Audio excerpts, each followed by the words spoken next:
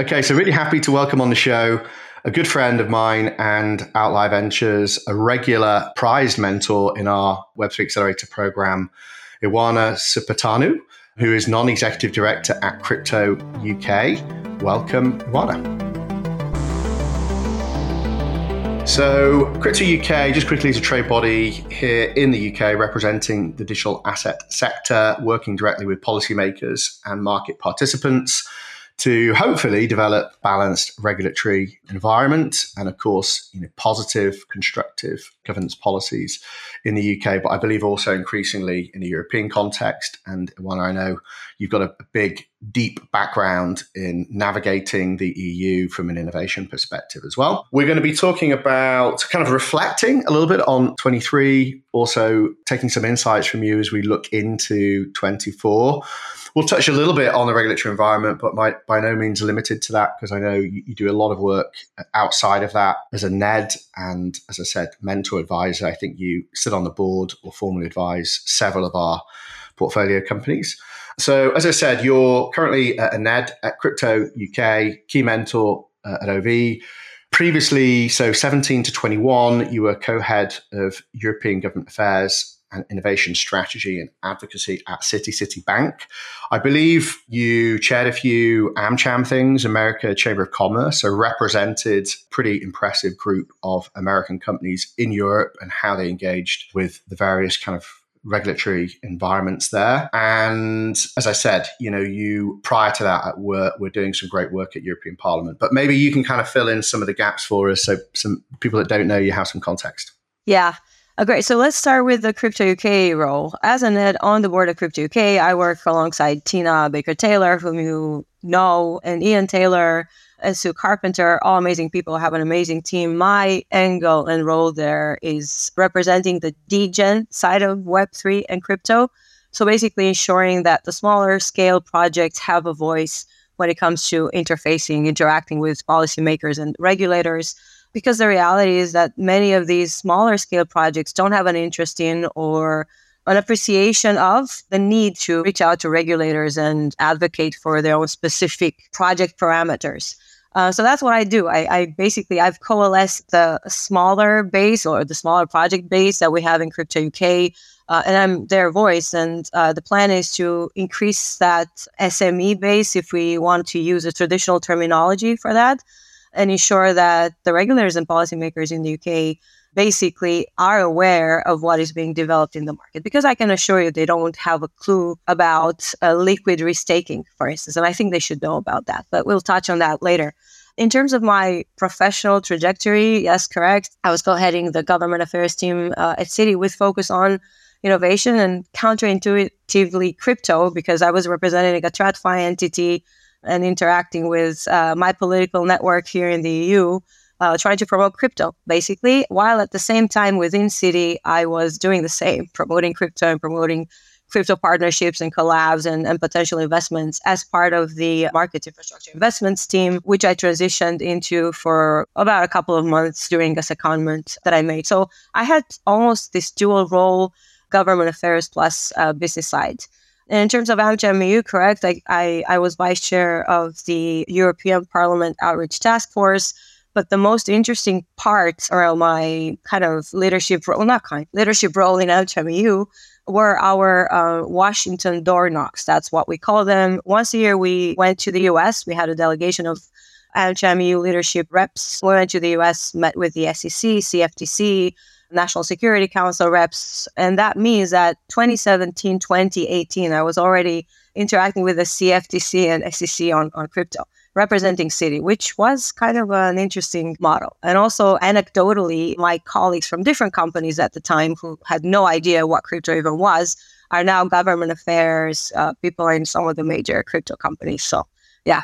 So I'm glad, we've kind of got people like yourself coming into the space full time, leaving TradFi and the larger institutions, bringing that knowledge, network and expertise to support, up and coming startups and talent as they look to try to navigate this environment. So maybe let's start there. What's your perspective or take on the current regulatory environment? Obviously, we've seen a lot of enforcement from various agencies out of the US. We're starting to see various frameworks begin to solidify in a European context. And we're starting to see a number of the larger institutions, some foundations now, kind of reselect the environment that they're basing their foundation of. I know several within our portfolio, they've actually moved the foundation headquarters now into jurisdictions, including Dubai and several others. So maybe we could kind of just get a health check on the broader regulatory environment as you see it, and what you think the implications are for founders, founders being the kind of primary audience base that we've got here. Perfect. But before I do that, I want to answer your previous question around what 2023 has been all about. I'm going to be succinct with my answer. I feel 2023 was simultaneously a year of apathy, aftermath, and recovery. I mean, obviously, the way I tend to look at this, filter it via two angles. So we had more of the public-facing crypto evolution, if you will. We had the SEC trials against Ripple and Grayscale. Obviously, we had the FTX trial, and now the Binance, DOJ, kind of an ecosystem, because it's developing into an ecosystem of various actions and reactions. And these were events, including in March, right? The collapse of Silvergate, Silicon Valley, Signature. These were events that were open to the public in a way. So people from outside of the crypto world knew they were happening. That's what has been happening on one side. But simultaneously, within our crypto industry, we had some extremely sophisticated and innovative developments happening around account abstraction, staking, restaking, liquid restaking, MEV, all these sorts of infrastructural and kind of market revamping evolutions that I think are not known to the public. So that's why I say it's a year of for the people outside of the crypto world. It may have seemed apathic. For us within crypto, we actually saw some real development happening, and I think there will be very, very visible consequences as a result of this year. And what I mean by recovery, we're already seeing that in the price action. But I think the most important thing to understand and to observe is the fact that we've moved within or in the recovery phase beyond just financial services, crypto-related activity. We moved on to entertainment and social media, right? SocialFi, all these sorts of new things.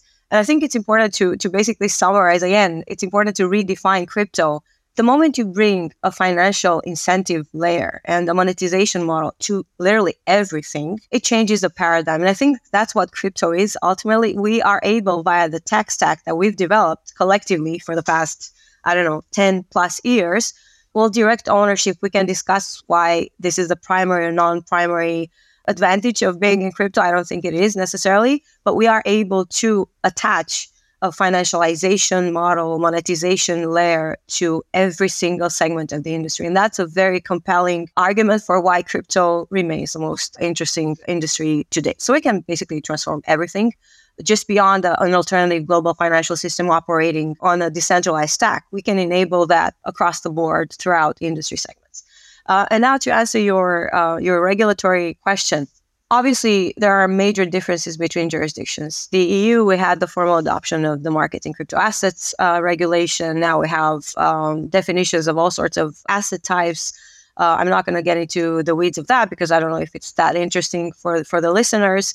MiCA, what it basically does is that it creates a regulatory framework that applies across the board in all member states, and it tackles mostly centralized entities and their products, right? So issuers, custodians, exchanges, there are a variety of requirements that apply to them across the board in the EU, which obviously provides a lot of simplicity and clarity for firms that want to operate out of the EU. But like I said, I think it's the larger entities within crypto that benefit from that clarity, from that regulatory clarity.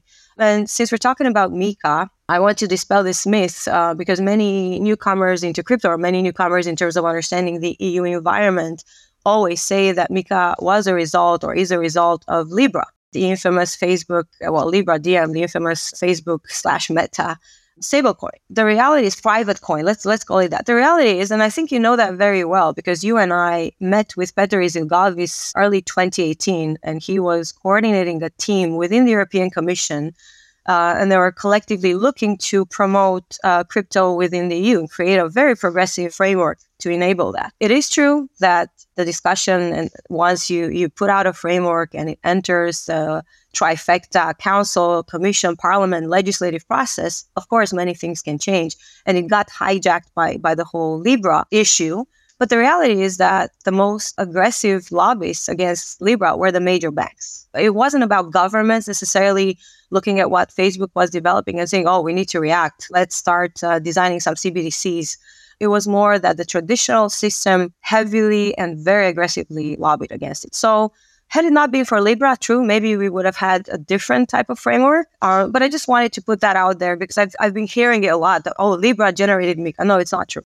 It influenced it, but it did not generate it. Okay, that's MiCA. To bring back a point that I mentioned earlier, because I digressed. Yes, it's very useful for larger entities. And we've seen Circle, Binance move to France, move to Paris, because they've chosen out of this whole realm of member states, France seems to be the most progressive in terms of implementing it already. It comes into force early next year on the stablecoin part primarily. So that's MiCA. We have that. However, because we were talking about smaller projects, I don't see any of the smaller projects rushing to get a license in the EU. Because again, there's no clarity around DeFi, there's no clarity around NFT. So there are many, many elements that are left out. And now that we've given the regulators and policymakers control over crypto in the EU in a way, because they've seen, oh, we're the first ones globally to put out this framework, there might be this unintended effect that they will want to continue this trend and tackle parts of the industry that they don't really understand. Let's be honest, there are no experts at that level that can now go through the DeFi tech stack and figure out where to regulate protocol level, application layer, aggregation layer, etc. So that's the EU. Semi-bullish. I think it's important that we've shown the world that regulatory clarity can exist in crypto. Up to an extent, but it's not enough. It's not sufficient. Moving to the UK, where we do most of our work with CryptoUK. So FCA is the main player. Projects that want to operate in crypto need to register with the FCA. Obviously, there are also more traditional types of laws like e-money licensing or EMI licensing that larger institutions operating in crypto get. But there's no actual crypto regulation, no comprehensive framework such as the EU has. There was an announcement about a week ago, and there are positive signals in terms of the UK actually wanting and preparing to put forward crypto legislation by 2024. Let's see.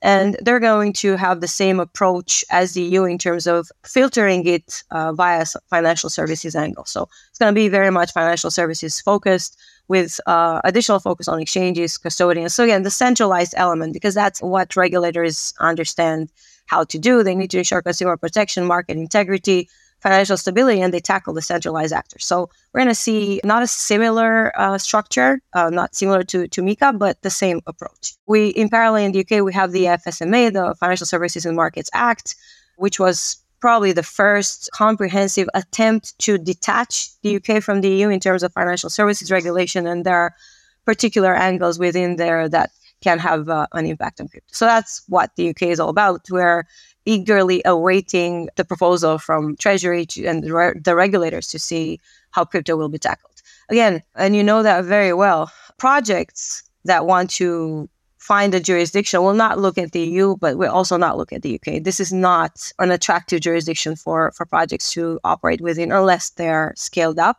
I'm most bullish on Asia in terms of regulation when it comes to crypto.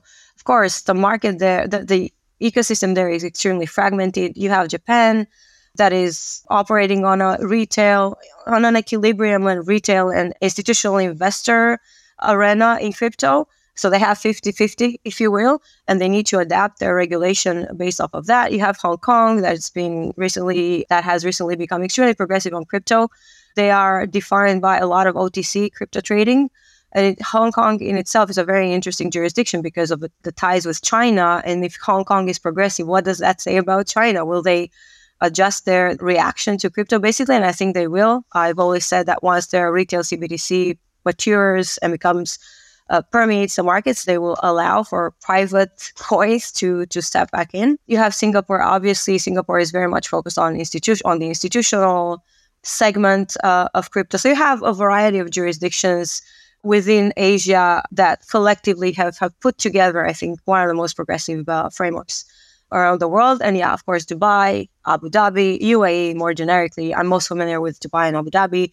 They are very progressive when it comes to crypto. However, I think to navigate the ecosystem, you need to have some domestic help because it's also very complex.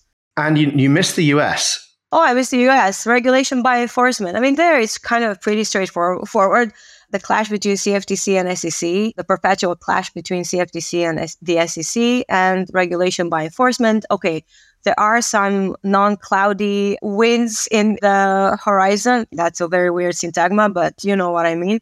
Because you have the Financial Innovation and Technology Act for the 21st century, the FIT Act, which is progressive, especially if we analyze it in comparison with what has happened until this point in the US. And the stablecoin bill. They passed committee level votes in the Senate. So let's see what happens following this. I think, to be honest, I don't hear of any project wanting to operate in the US, even if they originate in the US. The trend is to move to Dubai, to Asia, and also South America. And now we've seen the news regarding one of the Brazil's largest banks allowing crypto trading. So let's see, there are other jurisdictions in the world. Crypto is global. So there's a lot of choice there. Yeah, I mean, look, that's a brilliant breakdown. And I think some interesting insights in there. So I think the first thing is certain jurisdictions bias towards larger institutions. Again, that's understandable. It's understandable because of the degree of centralization, market risk because of scale. And ultimately, these larger organizations also have the people power, the in-house lawyers, effectively, to be able to engage with regulators in a meaningful way. But again, still often need to be augmented by industry bodies such as your own. You then kind of have everything else, and everything else is still sloshing around. Of course, everything else is not where the scale is today. It's not where the GDP is that might allow politicians to kind of rationalize how this feeds into economic growth. But we know, obviously, this is where, billions of value is going to be created, and it still hasn't necessarily picked a home. I'm interested in your kind of bull view on China post, CBDC kind of rollout at scale. But I think the insight into LATAM coming online is very relevant, obviously, with Argentina now as well, and various other jurisdictions making it almost politicizing the role of Bitcoin in crypto, in how they stabilize their kind of national economies. And I think that carries over into the US as well. I think certain jurisdictions, it almost feels apolitical. It's just kind of very much around economic growth, economic policy, whether that's, Middle East, UAE, Saudi, potentially Hong Kong. And then you've got the US, where we've already got presidential candidates, at least 2 presidential candidates directly referencing the role of Bitcoin in their kind of political manifesto. And of course, we're seeing politicians in Latin America kind of mirror the same thing. So it's a strange environment, right? I think if we were to kind of look back, as you say, 5 or so years ago, when you actually took me in to speak to the EU Parliament, as you say, Petros Gavis, on how the EU might be forming policy, would have you imagined we would be where we are now, whilst perhaps there's not the level of clarity that we'd like? The fact that you've got multiple presidential candidates in the US politicizing crypto, you've got Latin American presidents, making it a core way of how they transition effectively their national economies. Are we where you would have expected we'd be in 2023? To be honest with you, I would have expected a lot more, given the signals we were given back then. And I think the main difference between, so if you talk about jurisdictions in Central South America, they don't have a choice. So they actually have some real economic problems, and they have understood that there is an alternative, and they're enforcing it. It's not the same in the US. It's not the same in the EU. I agree with your comment on China, but also if China decides to move in a pro-crypto direction, then it will have a significant impact globally because of their kind of centralized parameter-based ecosystem and how they enforce rules, basically, whether we like it or not. So yeah, to go back to the question, no, I would have expected a lot more. I was expecting a lot more when I left TradFi to join crypto. And I think, and I'm paraphrasing, this is not my idea, but I fully second it. I think the whole system that enables supervision and regulation and the whole institutional ecosystem in general is obsolete. Institutions are designed to, and this is where I'm paraphrasing, are designed to regulate or supervise or influence societies that have reached a certain path in their technological development. I think our institutional environment is very much designed to service the Web 2 world, and the whole system is obsolete, and we need to start to progressively generate some change. And I'll tell you what, let me continue with this, and I'll go back to your candidates, pro-crypto candidates. So we need to generate that change by ensuring that crypto people, actual crypto people, not people who have been outside of the crypto world that understand crypto. Crypto people are part of the regulatory environment. This is not what's happening. You have TradFi people and regulators creating inflows, outflows. So you have TradFi people becoming regulators and vice versa. Why does that not happen in crypto? We talk about educating regulators. Yes, we can do that up to an extent. We need people who have developed actual products in crypto to be part of the regulatory environment. I know there's no incentive for them to do so, monetary or other. This is what we need to enable to ensure that the system will grow into something that is capable of supervising or generating laws on this era of technological revolution. I don't think the regulators they feel threatened. That is the reality. They feel empowered a little bit. I'm pretty sure the EU level regulators and policymakers feel extremely empowered because they feel, and at the moment, they are the global leaders in terms of crypto regulation.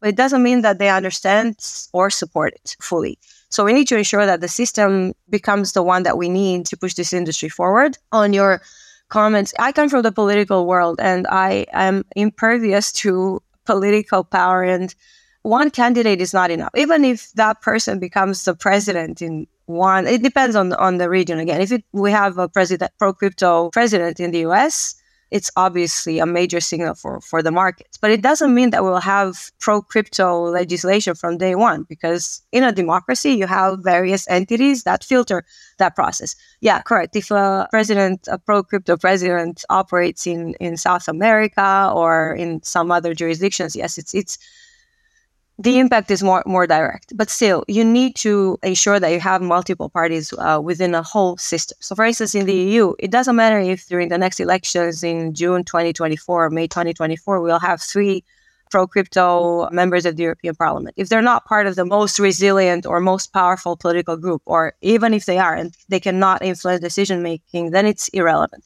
basically. The obsolete system needs to become the novel system that understands crypto. And I think we need to push crypto people. I would push the most degen developers into regulatory jobs, because I feel this is what we should be doing. Yeah, I mean, the inflow-outflow thing's interesting in the context of regulators, because we've certainly seen a lot of outflow, a lot of people involved in some of the major entities, especially in the US context, joining boards of some of the largest exchanges and stuff. But you're right, we've not seen it in the other direction. And as you, again, quite rightly point out, it's not necessarily the most exciting role for a degen to do. But again, somewhere where they can make real impact if they're kind of very, very purpose driven. And again, I think, nobody has better insight than you. You alluded at the very top end, the thing that perhaps influenced Mika more than Libra itself was the resistance to Libra from TradFi.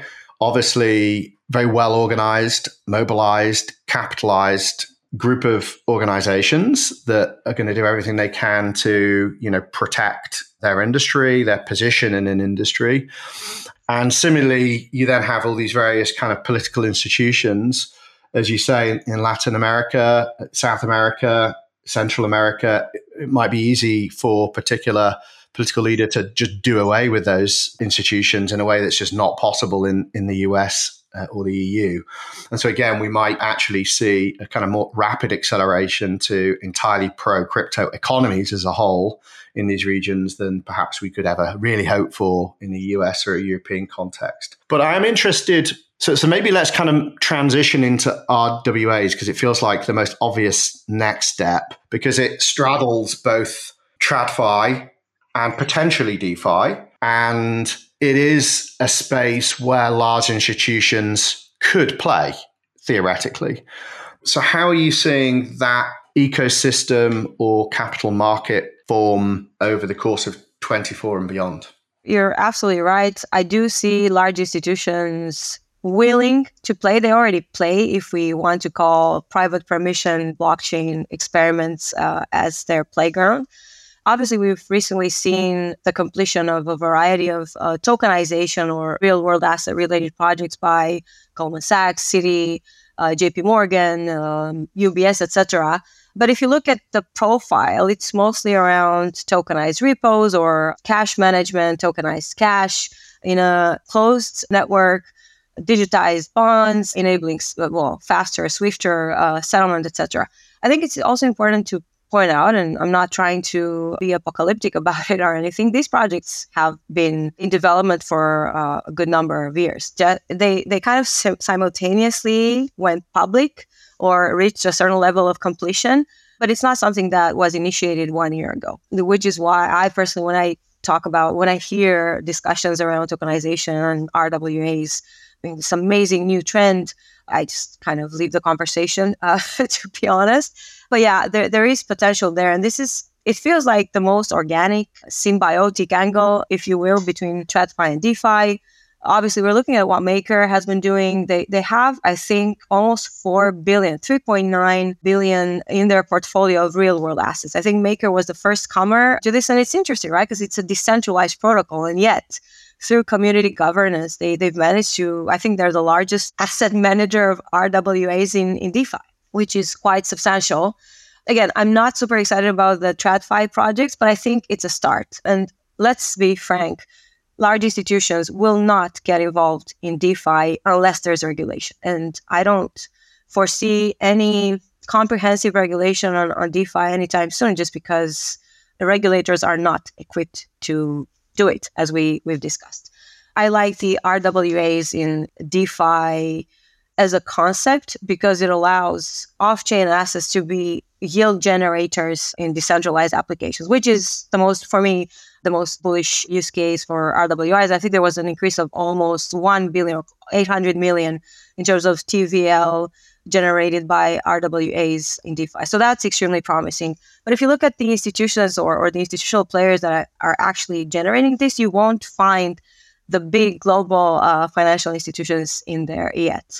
Crypto, TradFi, everything is about optimization and yield generation. The hunt for yield in whatever environment, be it more innovative or traditional, will stay the same. And so with these new developments that I alluded to the earlier part of our conversation, liquid restaking, for instance, which I find extremely interesting as a concept. I don't know if I'm fully equipped to talk about it from an expert viewpoint, but I do understand it enough to think that if I see an institution like Citi or JPM involved in this whole infrastructural process and generating liquidity derivative on the other side as part of the ecosystem, I think that's going to be extremely bullish. I don't see that happening in 2024. I wish, but this is something that I would love to see. So I would love to see an institution like the ones that I mentioned involved in the liquid restaking arena and providing that level of or that kind of particular type of yield to their clients. The moment we see that happening, I think we would have broken a huge milestone in terms of combining TradFi and DeFi. For now, let's be content with what we see in the DeFi world, and let's hope that some level of regulatory clarity will encourage institutions to move beyond just playing around in private permission environments, which is what they do at the moment. Yeah, and I think equally, perhaps as we start with, DAO treasuries for some of the kind of bigger foundations or bigger DeFi projects where there's this kind of big aggregate pool of assets that needs to be put to work, all the way down to some of the more kind of exotic retail utilizations of DeFi. I think we're starting to see a resurgence of DeFi startups, certainly applying to our accelerator program, actually across programs, which is good to see. And as you say, I think for Web3, crypto more generally to mature, being able to move to a world of real yield versus, kind of Ponzinomics, kind of just keep the kind of capital flowing around the system is going to be good for everybody. But it does need some regulatory environments to begin to account for, and service DeFi in all of its forms. So, look, as I said, the regulatory part is just one part of what you do. You do work with a number of startups, both in the Outlier portfolio and beyond. What are some of the other interesting innovations that you've seen happening in 23, and kind of what predictions would you kind of make from those as we go into 24? Yeah, I'm extremely bullish on decentralized commerce and decentralized commerce as part of a wider ecosystem. So bridging Web 2 and Web 3 entities via an open source or decentralized tech stack, if you will. And I have a particular project in mind, which you know, because it was part of, it still is part of your portfolio, Redreamer. Aside from developing a new NFT standard that they passed through the Ethereum community vote within a month or so, which is unprecedented in terms of speed, they have this vision that I attach myself to and have contributed to and continue to develop on, around creating an ecosystem of, like I said, Web 2, Web 2.5, Web 3, and Web Plus players around decentralized commerce. And I think, to me, this is one of the most innovative concepts. And this is how we bring together the more traditional parts of the ecosystem, not necessarily in finance, but from other industries, via direct exposure to NFTs. They're still out there. And this dual, I don't like the phygital terminology, it just sounds bizarre. But this dual physical object versus and digital object complementarity via an abstracted way, because they don't need to understand all of these things to benefit from them. So decentralized commerce and E plus commerce, this is how we call it together with the guys at Redreamer. I told them I was going to mention it on the podcast, by the way. And also, I think based on what I've seen throughout the cohorts in all of your base camps, because I think I'm a mentor in all of them, if I'm not mistaken, especially not the ZK one, which is surprising because I do have some knowledge on ZK, on zero knowledge from the scalability, but also privacy side. So yeah, I'm just going to make sure I'm on that as well. Yeah, it's a lot of many solutions designed at onboarding masses basically into Web3. I think we still haven't enabled that. And one reason is the apathy that I referenced. The other one is just we need to simplify. As much as I'm a proponent of everyone educating themselves on Web3 and crypto just because it's knowledge and knowledge is useful, I think we need to simplify everything. We need to simplify the infrastructure. We need to simplify interactions with wallets and basically make it seamless and fun for users to be a part of Web3 with all of its elements. And I still am bullish on gaming. Again, going back, because we were discussing about gaming 2 years ago, I remember in all of the city webinars, I don't think the direct ownership of the asset is necessarily the most relevant proposition that we have in Web3 gaming. Because yeah, you are an owner, it's great. You can sell the asset and generate some capital on that. But however, if the game goes bust, your asset loses value and you cannot resell it. You're basically stuck with an NFT there that doesn't mean anything anymore. But there is a silver lining to that, because as a result of the collapse of the Web3 gaming industry in the past year, you have some very cool new solutions, like, for instance, the NFT Junkyard, another member of your portfolio, which allows users to basically, via a lottery system and a gamified experience, extract some value even from their defunct NFT. There's another project, not part of your portfolio, but it's fine, I won't name it, that allows another gamified lottery experience via which you can access the blue chip NFTs. We still have those with small amounts, because you enter a lottery system and then you might win a blue chip NFT. So again, there are many things that have resulted as a result of decline, let's not call it collapse, of Web3 gaming, but I'm still bullish on gaming. I'm not bullish on the direct ownership side. I'm more bullish on monetization of status. Like I said, I think the most compelling use case or feature of crypto is the fact that you can add monetization to everything. And if you add the correct monetization layer to status generated within virtual environments, then you have the winning ticket. And I think you and I both have daughters more or less of similar ages. And it's a very different type of social interaction that they perform on a daily basis. And so the moment you incentivize those kids, the next generation, incentivize them to put in the effort to try out Web3 games and benefit from the design mechanics that will generate some monetary value, or other status-related value for them, they will definitely do it. So far, I have personally not been able to convince my daughter, who's an avid video game player, to consistently play Web3 games. But I do still believe that we have something in gaming, just because I think there's so many similarities. Just like AI and crypto are complementary, so are gaming and crypto. We talk about similitudes in behavior, we talk about similitudes in digital nativeness, etc. So yeah, there's still something in gaming. Let's see. I know that there are a couple of games that are supposed to emerge early 2024. So I'm still very bullish on that. Let's see how they play out, what type of incentive structures and parameters they have. I'm also very close to another portfolio company of yours, Werewolf and Witch, operating out of Asia. I'm bullish on Asia. I'm bullish on games in Asia. So yeah, they have an interesting concept. Yeah, and I think like looking forward as to the kind of phoenix from the flames that comes from the kind of ashes of the first NFT cycle, where, effectively we still have this social graph, this fragmented social graph based upon what's in people's wallets and what they did in the last cycle, and how that can be brought to life in this next new cycle, potentially feeding into SocialFi and new forms of Web3 social media.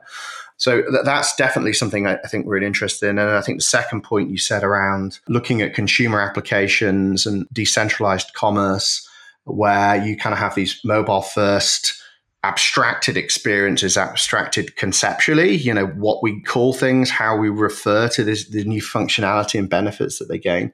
And then, of course, like the technical account abstraction, again, a big theme that we're kind of seeing across the portfolio. So maybe we kind of close off. We're looking into 2024. Obviously, the big catalyst that everybody's waiting for from a markets perspective are the ETFs. Firstly, do you agree that the ETFs are going to be a kind of markets catalyst? And secondly, when do you think they're going to start to happen? I strongly agree that ETFs are going to be a market catalyst. I do believe they will generate a huge positive signal. I don't know, maybe there are about 11 applications so far, and one of them is BlackRock, which, if I'm not mistaken, out of 500 ETF applications, only one was rejected ever. And now we have the Binance transgression out of the way. So kind of the road is clear for the ETFs applications to be approved. Yes, the market will react positively. I wanted to say extremely positively, but that's grammatically incorrect. So positively with a lot of pathos to ETFs. However, let's also kind of calm down in terms of enthusiasm. There will be first movers into offering these products to their clients, right? Smaller financial advisory firms, etc. I don't expect the capital pool related to the ETF enthusiasm to be huge in the first year, mainly because larger institutions, again, we're entering the rails of traditional finance. We have compliance, we have bureaucratic processes, we have large institutions which are not incentivized, quite frankly, to offer products to their clients until a certain capital threshold has been reached. So it will take some time. Yes, positive signal, but in order to get the capital outflows that we expect from this, it will take probably a year or 2 or 3 until the whole system starts moving. But I'm bullish, and let's see, maybe end of December, January, we should wait and see. And then we should also wait and see, because I mentioned there are multiple applications. Which one is the most dominant one? And then it comes back to having the right network, the partners that you normally work with, because, again, TradFi, intermediaries, a whole ecosystem of players around a relatively simple product. But I'm bullish on it because it will offer masses with no crypto knowledge, no crypto risk appetite, the possibility to be exposed to crypto. So I'm extremely bullish on that. Very cool. Well, look, Ioana, I'm really appreciative of your time. Thanks for coming on. Hopefully we get to see each other over Christmas. Our daughters get to hang out. I know the audience would have really appreciated the perspective that you brought to this. And let's make sure we get you on that ZK program in 24. Great. If you enjoyed today's podcast, please make sure you subscribe, rate, and share your feedback to help us reach as many people as possible with the important mission of Web3.